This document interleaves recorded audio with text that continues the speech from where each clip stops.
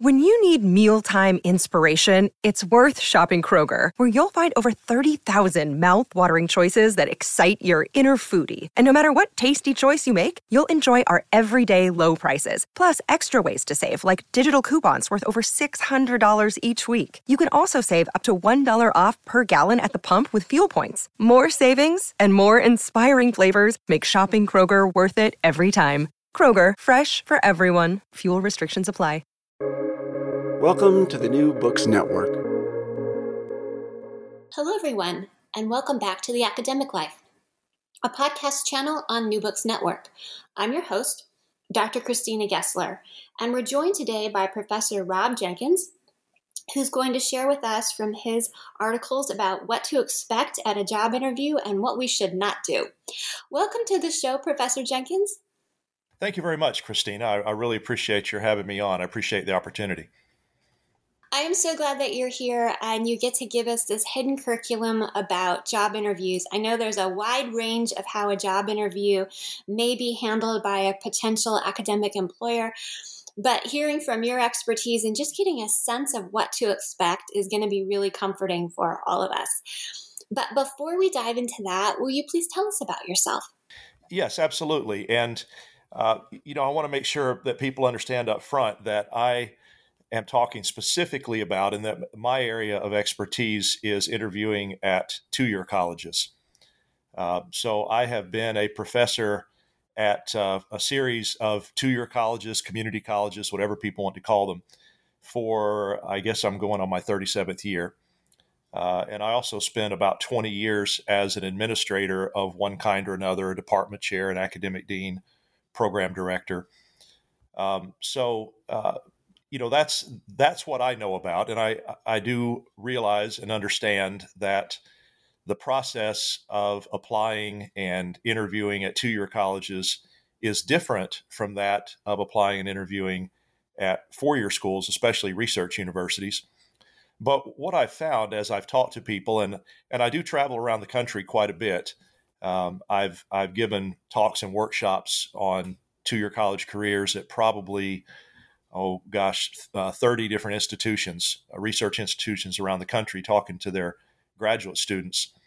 And what I've learned is that their professors do an excellent job of preparing them for the four-year college job search, because that's what they did. The professors, that's the job search that they went through. And so they do a good job of preparing their students for that. But very often, nobody on campus knows anything at all about applying or interviewing at a two-year college. So that's the knowledge gap that I'm trying to close there. And the issue is, and I tell grad students this all the time. I understand that a lot of people don't really. How do I say this exactly? There aren't many people who go to graduate school because they want to teach at a community college. Everybody goes to graduate school. I say everybody, but of course that's not true, but you know what I mean. We go to grad school because, we want to be an endowed chair at Harvard, and we envision ourselves, sitting in our ivory tower, and, that's sort of what everybody dreams of. But a couple of things happen along the way. One is that that many of us discover as we get into our graduate studies, especially when we become teaching assistants, some of us discover that we really, really like the teaching part better than the research part. And community colleges are a great place if you love to teach. And the other thing we discover is, if we didn't know it going in, is that the job market is really, really bad. I'm sorry if that's bad news for your listeners, if people didn't already know that. And community colleges make up about a third of the total higher ed job market nationwide. They offer about a third of the faculty jobs nationwide. And so anybody who says to themselves, well, I'll never teach at a community college, has just sort of lopped off a third of the potential job market, in one fell swoop. And that doesn't seem to me like a good job search strategy, but, people are going to do what they want to do. So anyway, I say all that to say that that's where my expertise lies, and to kind of give a plug for that particular thing. But you asked about my background. I've worked at a series of two-year colleges in several states. I've moved around a little bit. I now teach at Perimeter College of Georgia State University, which is kind of an interesting development. Maybe we can talk more about this later. Perimeter College was a large multi-campus urban, suburban community college in the Atlanta metro area. And about, I guess it's been 6 or 7 years ago now, we became part of Georgia State University, which is a large downtown, urban research university.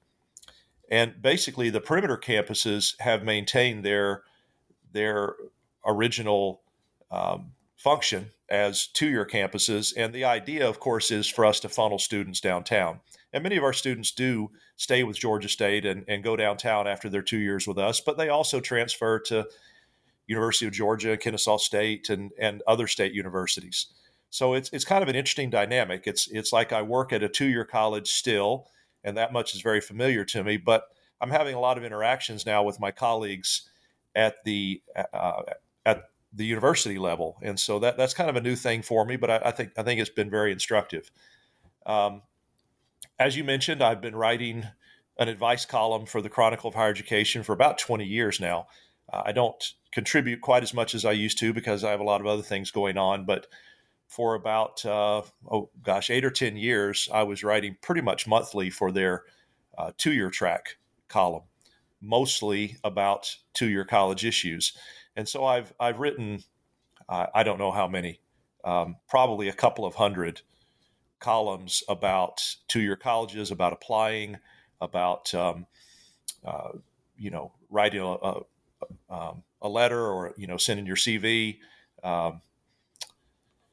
interviewing, everything that goes into the job search process. And as you mentioned, I did collect these a few years ago into a book, so you can find them more or less in one place. The book is called Building a Career at America's Community Colleges. But you can also just go on the Chronicle and surf around, type in my name, Rob Jenkins, in the search bar. And most of these will, they're still archived. They'll still pop up.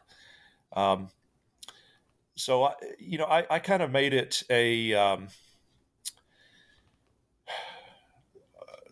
I don't want to say life's mission. That's probably an exaggeration because I have other things going on. I have my wife and I raised 4 children, and now we have 6 going on 7 grandchildren. But being in administration and serving on and chairing numerous search committees, I began to see that our applicant pool, it's not that the applicant pool wasn't good. The people were good. They just had no idea, and I mean no idea, how to apply, how to present themselves, how to interview at a two-year college. And clearly, there was no one out there telling them how to do this. And, it didn't help them, obviously. It didn't help them land a job. But it also wasn't good for us on the search committee end because we had to try to weed through stuff, and it made everything so much more difficult than it really needed to be.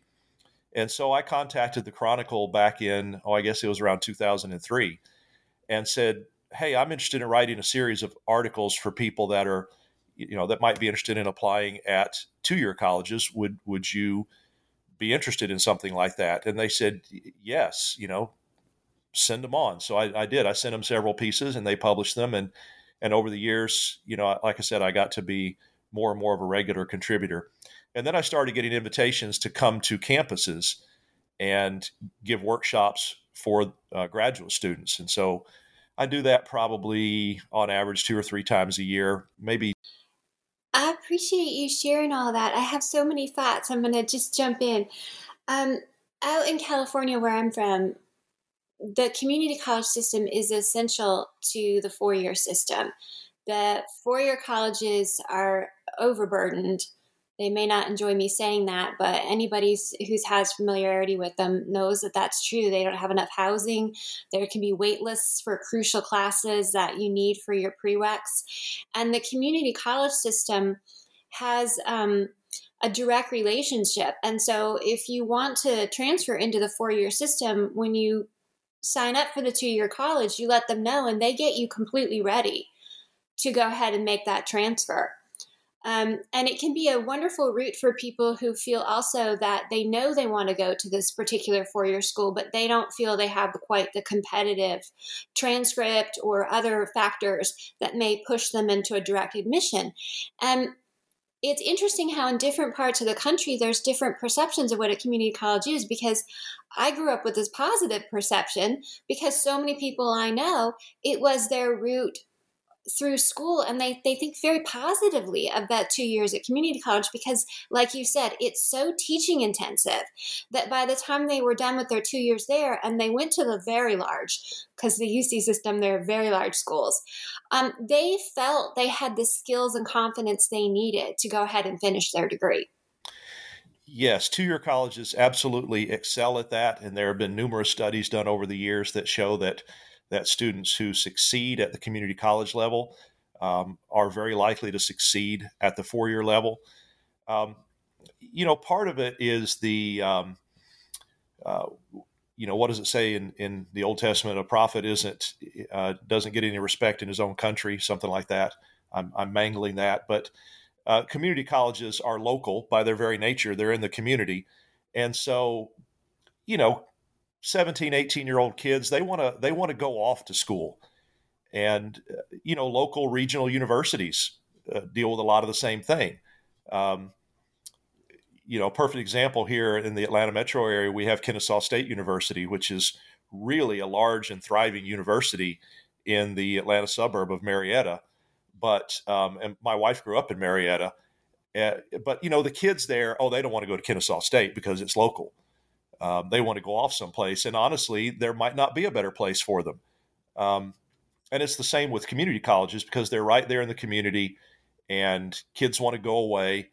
But that, speaking as a parent, that isn't always the best thing for kids. And I tell parents this all the time. Especially as our kids are older now, but especially as our kids were growing up, and our peer group was parents of younger children or teenagers in high school. There are really two adjustments that young people have to make when they quote unquote go off to college.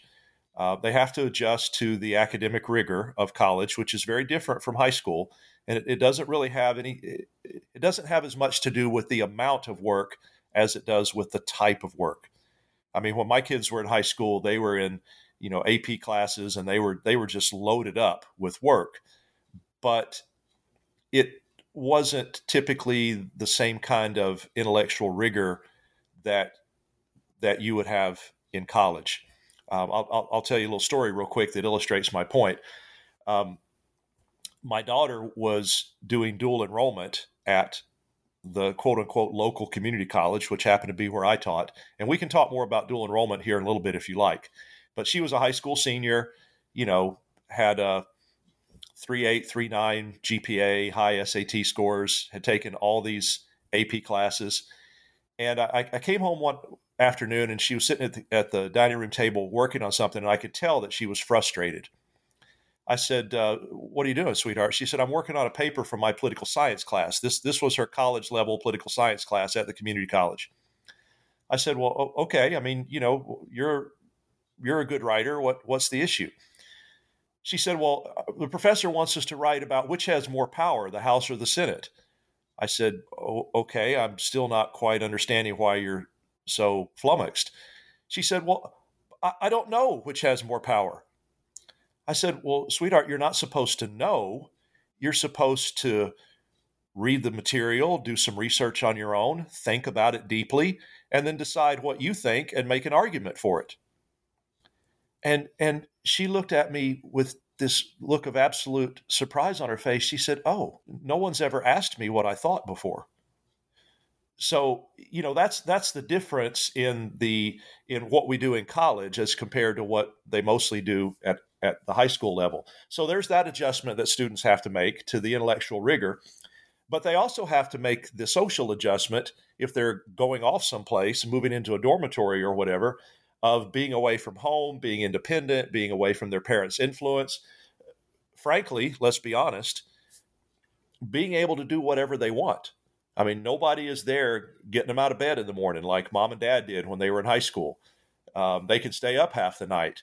No one's saying, hey, did you get your homework done?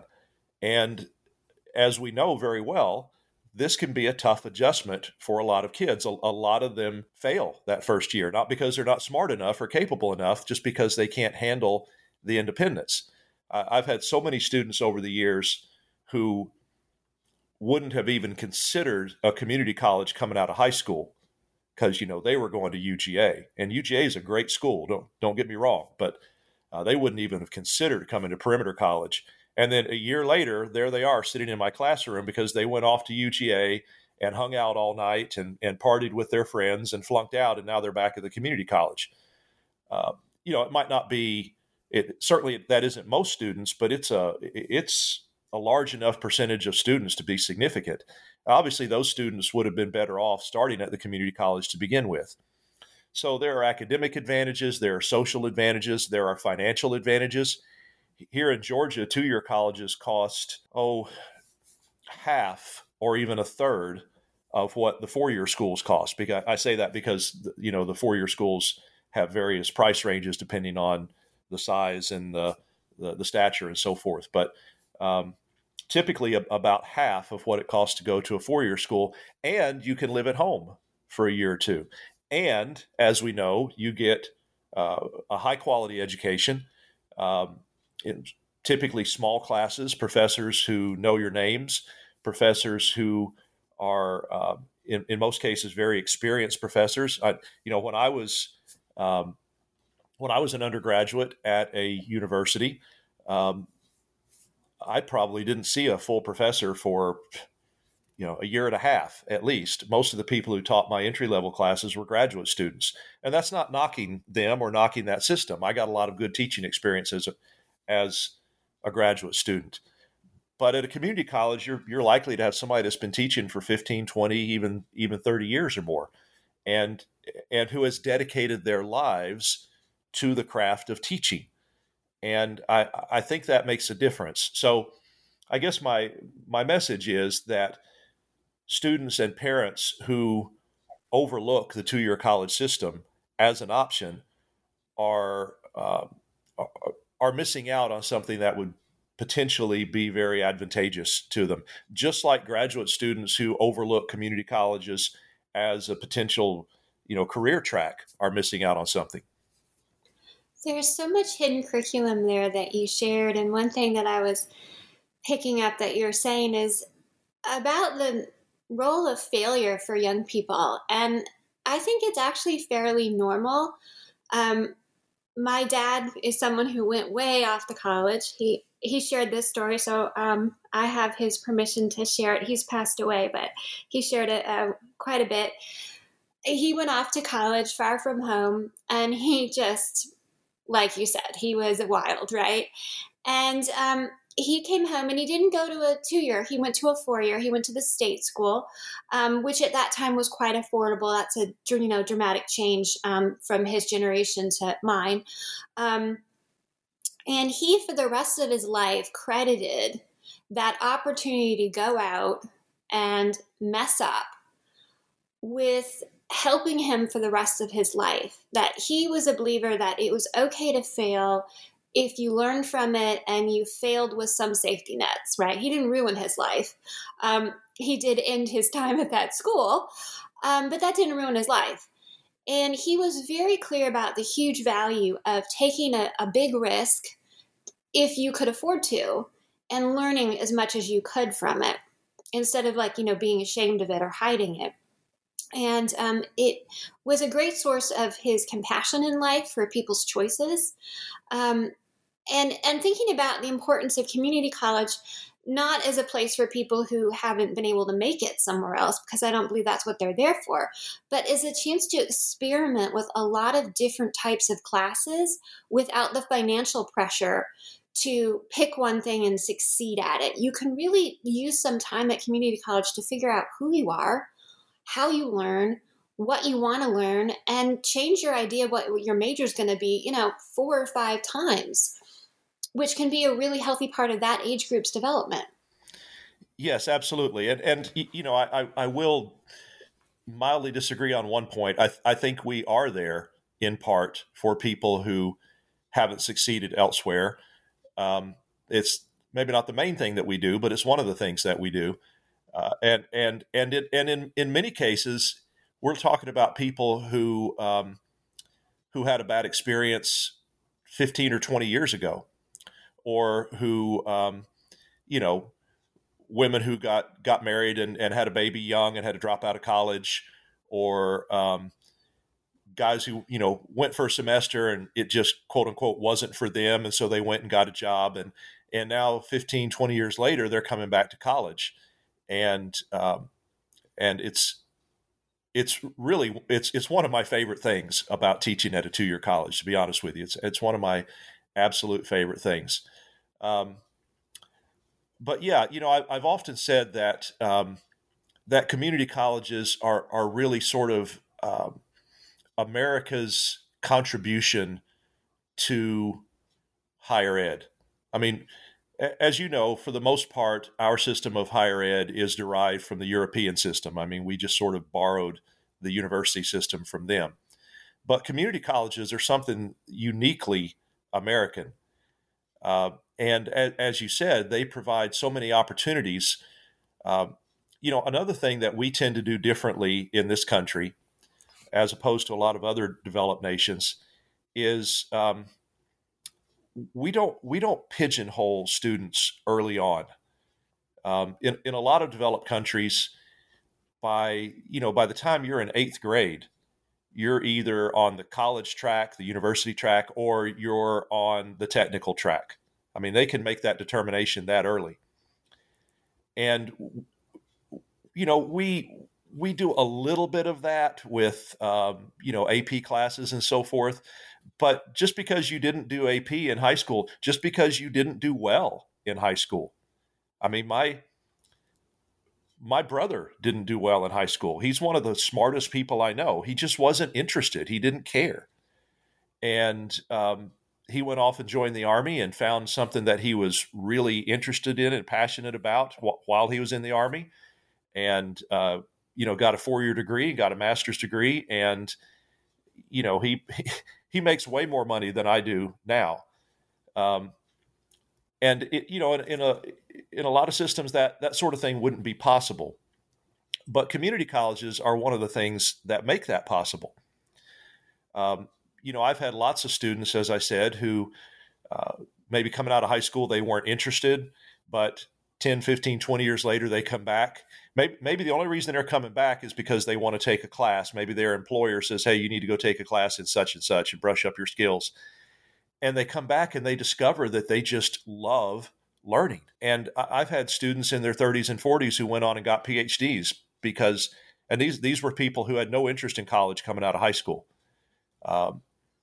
I've also had kids who are there only because their parents are making them. You know, there's that guy sitting in the back of the room with his hat on sideways, with, you know, kind of slouched in the chair with his arms folded across his chest, and his body language is, I do not want to be here. Because his dad said to him, okay, son, you can either get a job or you can go down to and enroll at the local community college.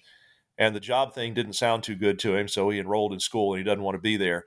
But then one day he's walking across the campus of this large comprehensive community college, and he sees this building, you know, the auto mechanics building, and he's like, wait, what? They do auto mechanics here? And next thing you know, he's figured out what he wants to do in life. I had a student in exactly that situation a few years ago. I still hear from him occasionally. Last I heard, he was a mechanic on a NASCAR racing team. So, you know, students can come. Perhaps I should pause right here and specify that there are different types of 2-year colleges. Okay, there are 2-year colleges that focus more on the technical side, where you go for a year or two and get an associate's degree or a certificate in a technical field. There are 2-year colleges that focus more on the transfer side, where their main purpose is to help funnel students into the university system in whatever state they are. And then there are what we call comprehensive community colleges, and that is still the most common model across the country, where you have both of those functions on the same campus. So students can come there because they think they want to get a technical degree, and then they discover that they love literature or sociology or whatever it might be, and end up going on to getting a bachelor's degree and maybe even beyond that. Or they can come there just because mom and dad are making them go to school, and they can discover some technical field that they're really passionate about and that they can make a good living at. And so that, I think that's, like I said, that's kind of our unique contribution to higher ed. And I think that's part of the great value that community colleges provide. And from a teaching standpoint, that can be a tremendous challenge, because sitting there in your classroom, you've got kids with, 1,400 SATs who could have gone to a pretty good university, but maybe their family didn't have the money, or they just wanted to stay home for a year and work part-time and save some money, or for whatever reason, they're there in my class. And we get a fair number of those. And then you've got the kid that just barely made it through high school, doesn't know what he wants to do. And then you've got the 40-year-old who dropped out 20 years ago and now is coming back. And all of those people are there together in my classroom, and I've got to figure out ways to reach all of them at the same time. And that can be a real challenge, but it's also my favorite thing about teaching at a two-year college, because it adds such rich diversity, and not just diversity in the way that we typically think of it in terms of race and gender and so forth, although that too, obviously, but diversity of experience, age diversity, just layers upon layers that you find in a community college classroom that you typically don't find at a big four-year university, maybe at some regional colleges, but definitely at community colleges. And these are the things you want people to know about before they show up for the job interview.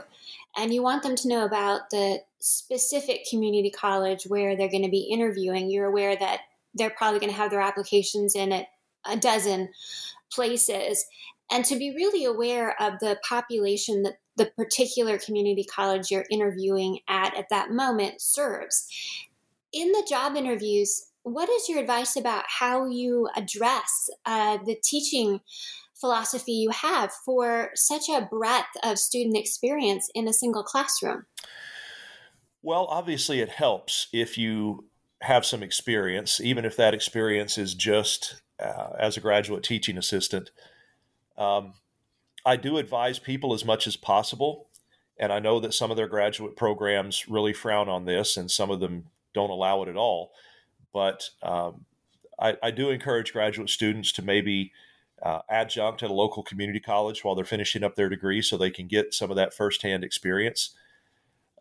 Because there's really no substitute for it, to be honest with you, to say, I've been in this situation, I've done this, here's specifically what I've done, here are some of the strategies that I've used. But if you're not able to get that kind of experience, and many people aren't, then, I think the next best thing, as you say, is to research that institution, to try to get a feel for the student body there, to do some research on teaching and learning, on strategies that other people have used that have been successful, and think about what your own professors have done as you've come through school, the things that you have really liked and enjoyed, and the things that you wish to emulate. And it's probably a good idea because, to your point, you are going to get that question. It may be framed in a variety of different ways, but you are going to get the question about how do you teach a diverse group of students. So it's good to have an answer to that framed beforehand. And if you don't have a ton of experience, then the next best thing is to do some research and to sort of plot out your answer and be able to tell. If you can't tell what you have done, at least you can tell what you would do. You tell us in the articles that we'll be asked questions about our our approach to diversity, to using technology, to classroom management, and that answers need to be practical and not just theoretical. And when we're answering the questions, you want us to avoid saviorism. Do people really get grandiose about why they're taking the job, that they're saviors? Well, people can get grandiose about a lot of things, can't they? Um, yes, I think it's fine to have a passion for this work, and in fact, I think it's good. And probably the more that passion comes through, the better. Right up to the point where it seems like you're saying, "Oh, because I went to big, state university, and I." Uh, all these poor community college kids who didn't have the advantages I had. I'm here to, lift them out of poverty and ignorance. Well, you are there to lift them out of ignorance. That's what college professors do, and some of them are in poverty, and in a very real sense, you can help save them, or at least make their lives a whole lot better by introducing them to the joy and the value of learning and helping them further their academic and career and professional and personal goals. But I have sat in interviews where, and honestly, the attitude isn't so much that I'm here to save your students. The attitude that bothers me is I'm here to save your college because I attended fill in the blank university. And so, all of you rubes, don't really know what you're doing. And, I'm here to lift this entire department. Obviously, human nature, people aren't going to appreciate that kind of approach, but you might be surprised at how often that comes through. I think as you say, people that we interview have typically applied at a lot of places.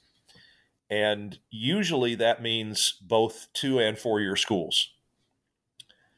There are a handful of people for whom their career goal is to teach at a 2-year college, but most people coming out of graduate school would prefer to teach at a 4-year college. Now, they might be wrong about that. What I mean by that is they might find that they enjoy the 2-year college a whole lot more than they enjoyed the 4-year college, but they don't know that yet. One of the questions I get asked a lot when I give these workshops is, can you use a 2-year college as kind of a stepping stone? If you don't get that job at the research university right out of grad school, which nowadays hardly anybody does, right? Statistically, can you go to a 2-year college and then start applying at research universities and sort of parlay your experience into a quote unquote higher level teaching job? Well, first of all, I don't know that I appreciate that characterization of higher level, but I get what they're saying. But the simple answer.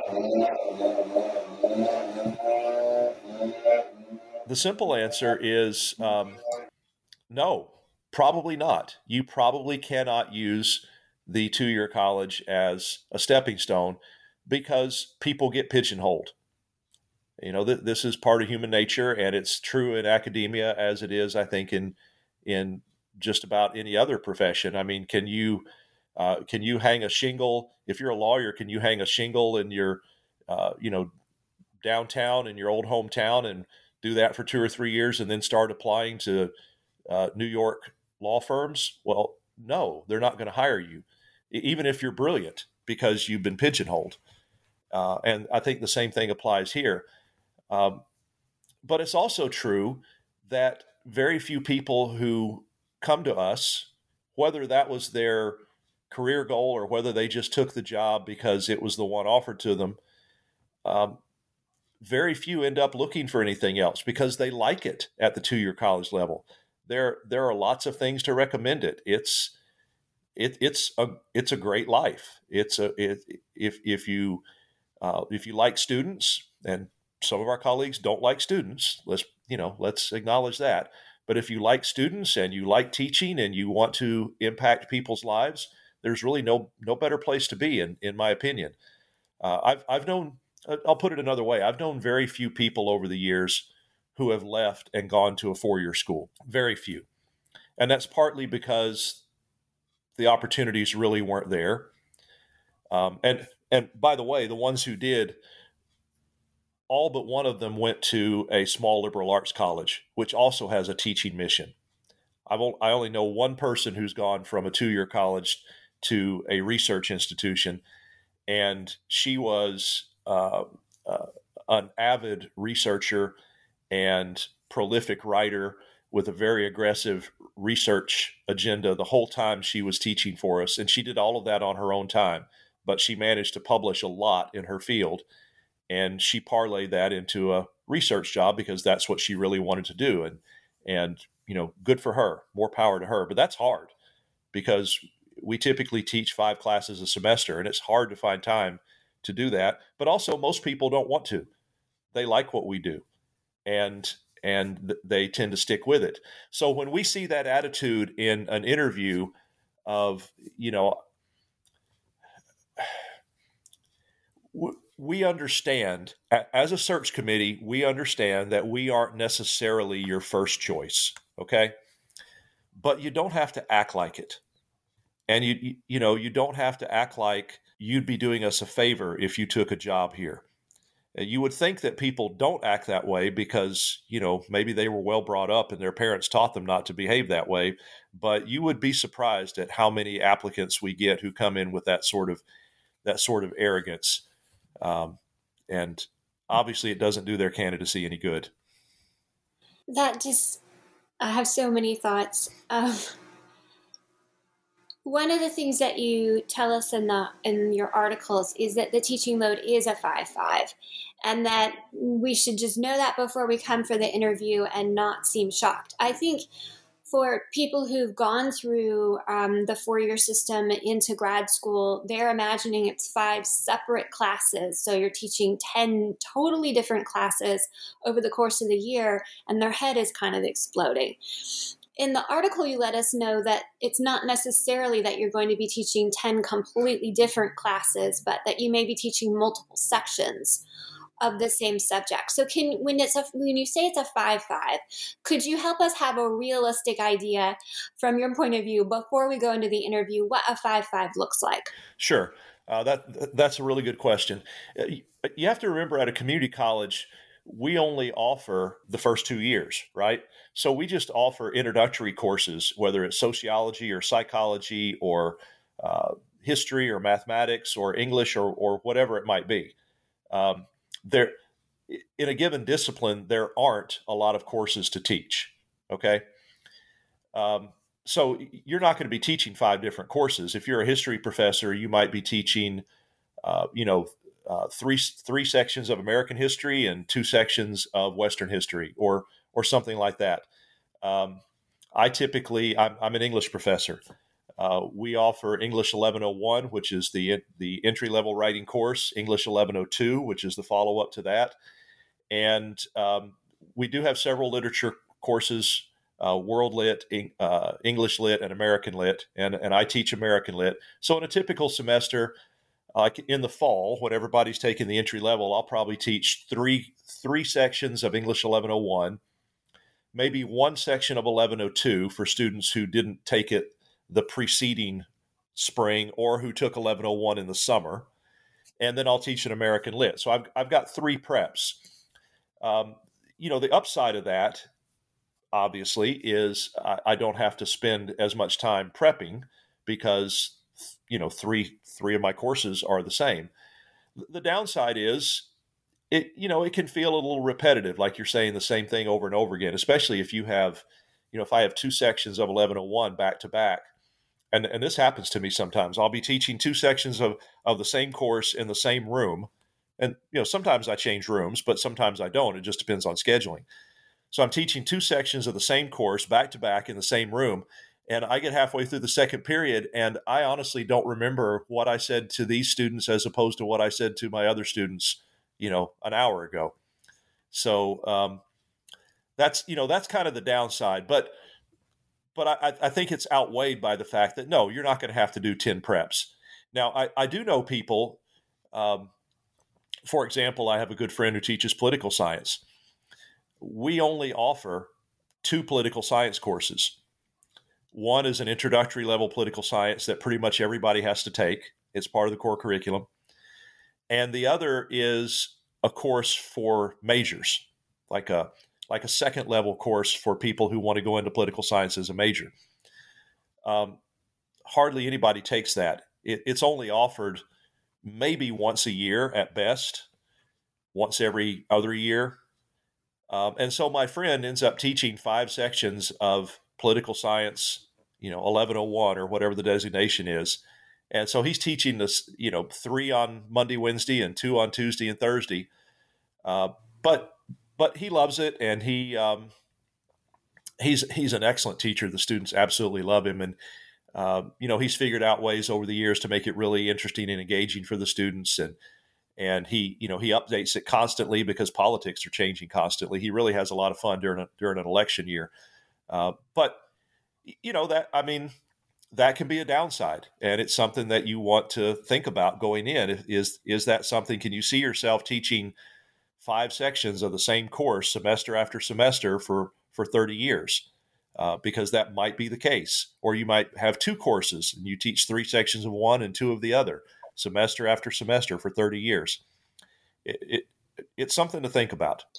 One of the things you mentioned is that there's not going to be the burden on us to publish or perish, to maintain a course of original research in summers and over school breaks until we're exhausted. For a lot of students, that might be a huge relief to hear, because they're trying to finish their dissertation and they're thinking, I'm burned out now. How do I go into a career that's going to keep this level of pressure on me? And at the community college, you're not going to get fired because you didn't publish an exciting article in a top journal. No, that's absolutely true. Typically 2-year colleges encourage that sort of thing. I mean, they, you would be applauded for it. Let's put it that way. But first of all, they're not going to give you any resources to do it. They're not going to give you time off to do it. You don't have a research assistant, so you're doing it pretty much entirely on your own. Also, at the community college level, and I should acknowledge that I'm speaking of 2-year colleges nationwide as if they're monolithic, and of course that isn't true. They all differ in a variety of ways, but generally speaking, community colleges evaluate their professors in 3 areas: teaching, which is the largest and most important by far; service, which includes serving on committees, and there are a lot of those: curriculum committees, textbook committees, and so forth. And everybody takes their turn with those. And then what we call professional development, which can certainly include publishing, and we have people who do that. But it also includes attending conferences, presenting at conferences, going to trainings that are hosted by our Teaching and Learning Center, maybe conducting one of those trainings or doing a brown bag for your colleagues. Any of those things would count as professional development. The other thing I'll say about publishing is the student you described who's finishing up her dissertation and she's looking at another 7 years of that level of work. It's not just the level of work. She's going to be writing about the same narrow topic for at least the next 7 years until she gets tenure, assuming she's fortunate enough to get a tenure track position. Whatever little niche she's carved out for herself in her graduate studies, that's the niche she's going to be hired in, and that's what she's going to be writing about for 7 years. And, a given student might be perfectly fine with that. And obviously we need people to do that sort of thing. But if you like to research and write and publish, but you're not wild about sticking with this, being limited to this one thing for the rest of your life, the great thing about publishing, if you do publish at a 2-year college, is you can write about whatever you want. You can write about pop culture. I have several friends who go to these pop culture academic conferences, and they write and publish in that field. Obviously, I write and publish things having more to do with the what you might call the administrative side, rather than specifically in my field of composition. But all of that has redounded to my good over the years. I mean, I put that in my evaluation, and I've won awards and so forth. Even though I'm not, I'm not publishing research essays on Mark Twain in the American, the Journal of American Literature or whatever, which is what I thought I would be doing when I started graduate school. But no offense to people who do that, more power to them. But I'm glad I haven't spent my career doing that, because I've enjoyed what I do, I think, a whole lot more. You tell us in the article that some people who are on the committee interviewing us for the job will not have a PhD. And we need to be mindful of that and not be condescending by accident. But you also tell us that there's going to be a demo where we're supposed to treat the committee members like they're students, ask them questions, engage in discussion, call on them to answer. How do we navigate that if we have a PhD and they don't, and we're treating them like students, but we don't want to seem like we're talking down to them? What's the proper etiquette so we do that correctly and we show that we're enthusiastic and not rude? Okay. A fair question. To your first question, to this day, most community college faculty members do not have a PhD. I don't have a PhD. We went through a period about, from roughly 2000 to maybe 2010 or 2012. And when I say we, I mean collectively. I think this was pretty typical across the country, where we were really setting out to hire PhDs. Part of that was to sort of raise our profile in higher education, but also there were just a lot of PhDs on the market. I mean, people couldn't get jobs. And so we found we could hire PhDs because they needed jobs. What we discovered is that having a PhD doesn't necessarily make someone a better teacher. It doesn't make them a worse teacher, but it doesn't necessarily automatically make them a best teacher. And what we're interested in is hiring the best teachers possible, because that's what we do. A PhD is a research degree, and that's great. That's impressive, but we don't primarily do research. We do teaching. So we need the best teachers we can get. When my school, Perimeter College, merged with Georgia State, which is a research institution, one of the first things they said, one of the first things that came down the pike was, from now on, we want you, meaning Perimeter College, to hire only PhDs. And we just said, okie doke. And we did. And some of the people we hired weren't great teachers. And that became apparent. And so about 3 or 4 years into this experiment, the upper administration came back to us and said, you don't have to worry about that anymore. Just hire the best teachers you can find, whether they have a PhD or not. All of that said, it is, on balance, I think, it is an advantage to have a PhD. All right. However, you still have to demonstrate that you're a good teacher. And one of the ways that you do that, as you mentioned, is in your teaching demonstration. And I do think we, as members of a committee, we recognize the difference during the question and answer part. This goes back to the savior mentality that I mentioned before. Too many people come in with the idea that, well, I have a PhD and most of you rubes don't, so I know a lot more about it than you do. Well, you might know more about some very narrow academic field, but you don't know more about our college. You don't know more about our students. You probably don't know more about teaching than we do. So that's an attitude that we don't really appreciate. And a lot of students do this inadvertently. They come in and they want to tell us all about their research agenda, and they want to spend the bulk of the interview, and we see this in their cover letters also, talking about their research agenda. Well, not to put too fine a point on it, but we kind of don't care. the fact that you have a PhD is great, but your research agenda doesn't, 9 times out of 10, at least, it doesn't really apply to what we do. So that's not of very much interest to us. And so that's the part of the interview where the candidate has to be very careful not to step on toes, not to seem like they're, saying, I know a lot more than you do because I have a PhD and you don't. That's where they have to be careful. However, when we get to the teaching demonstration part, we understand that we're changing roles. And, part of being a good teacher is not being condescending to your students. So treating people like students doesn't mean patronizing them, right? We certainly don't want to be patronized, but the main point that I'm trying to make when I say treat the people in the room as if they're your students is we want to see you teach, okay?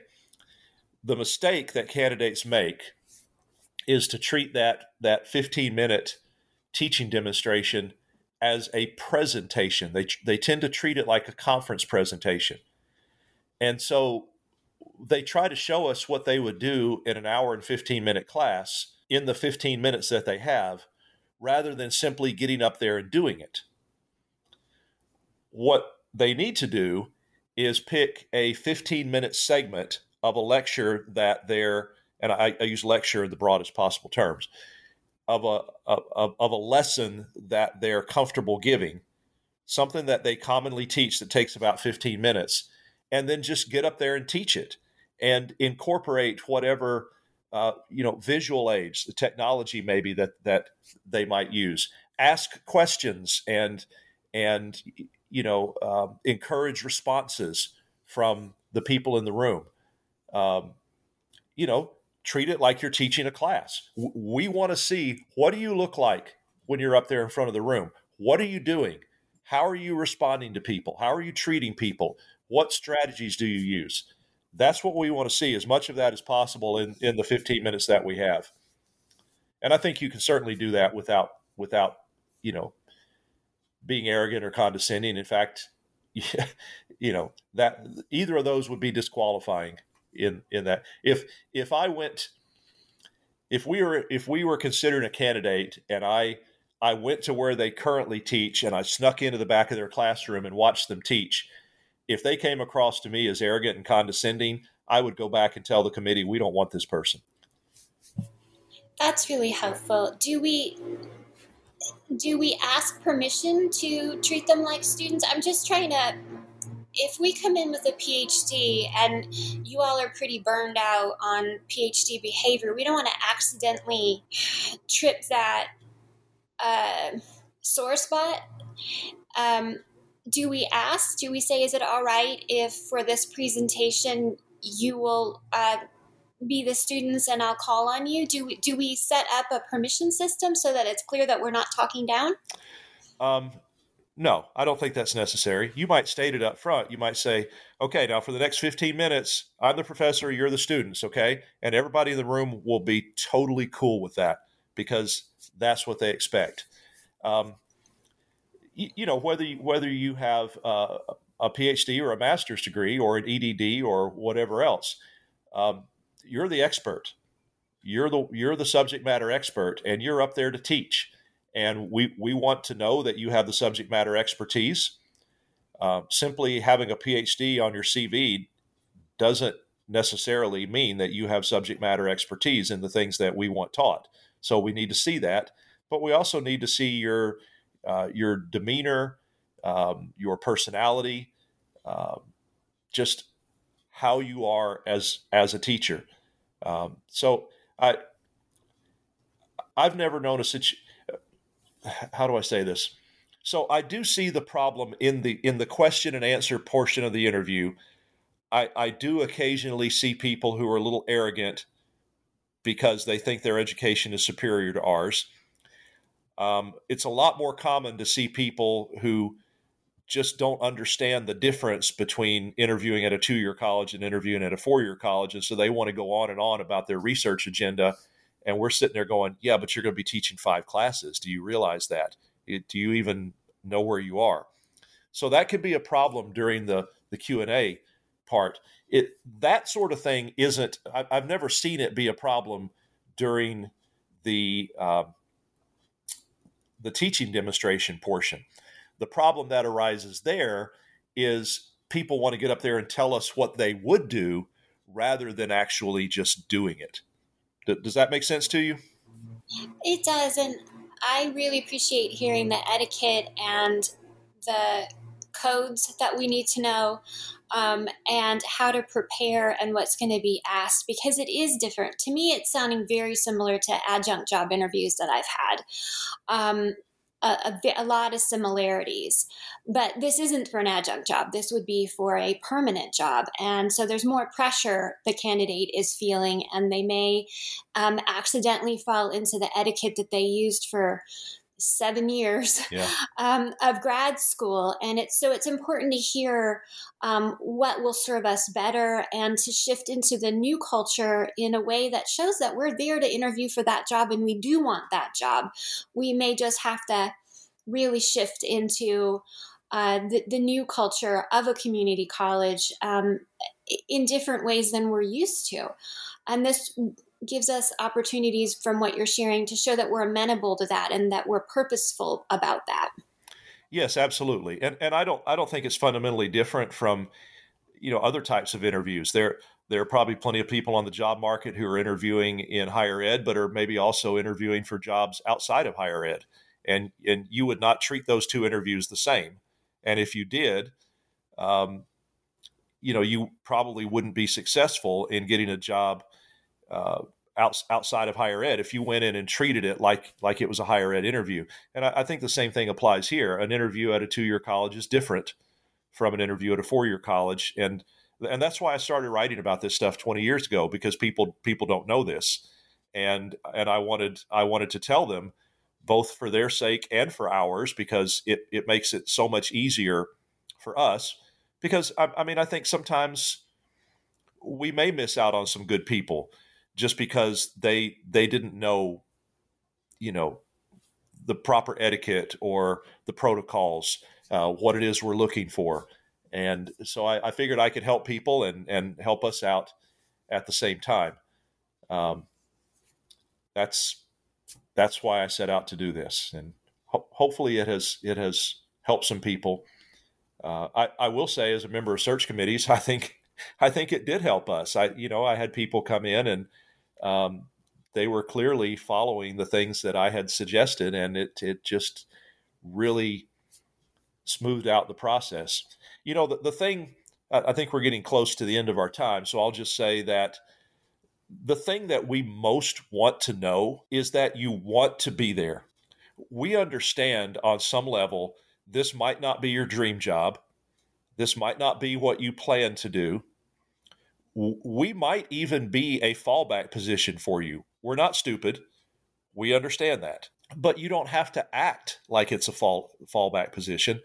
As much as you can do so without reeking of insincerity, we want you to demonstrate that you actually want to be here, that you want to teach our students, that you want to be part of our culture, that it's something that you're interested in, and you would love the opportunity to work with us.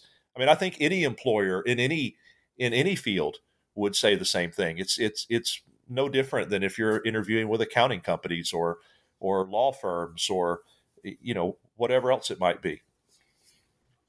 Professor Rob Jenkins, thank you so much for being here today and giving us the inside look at the community college job application and interview process.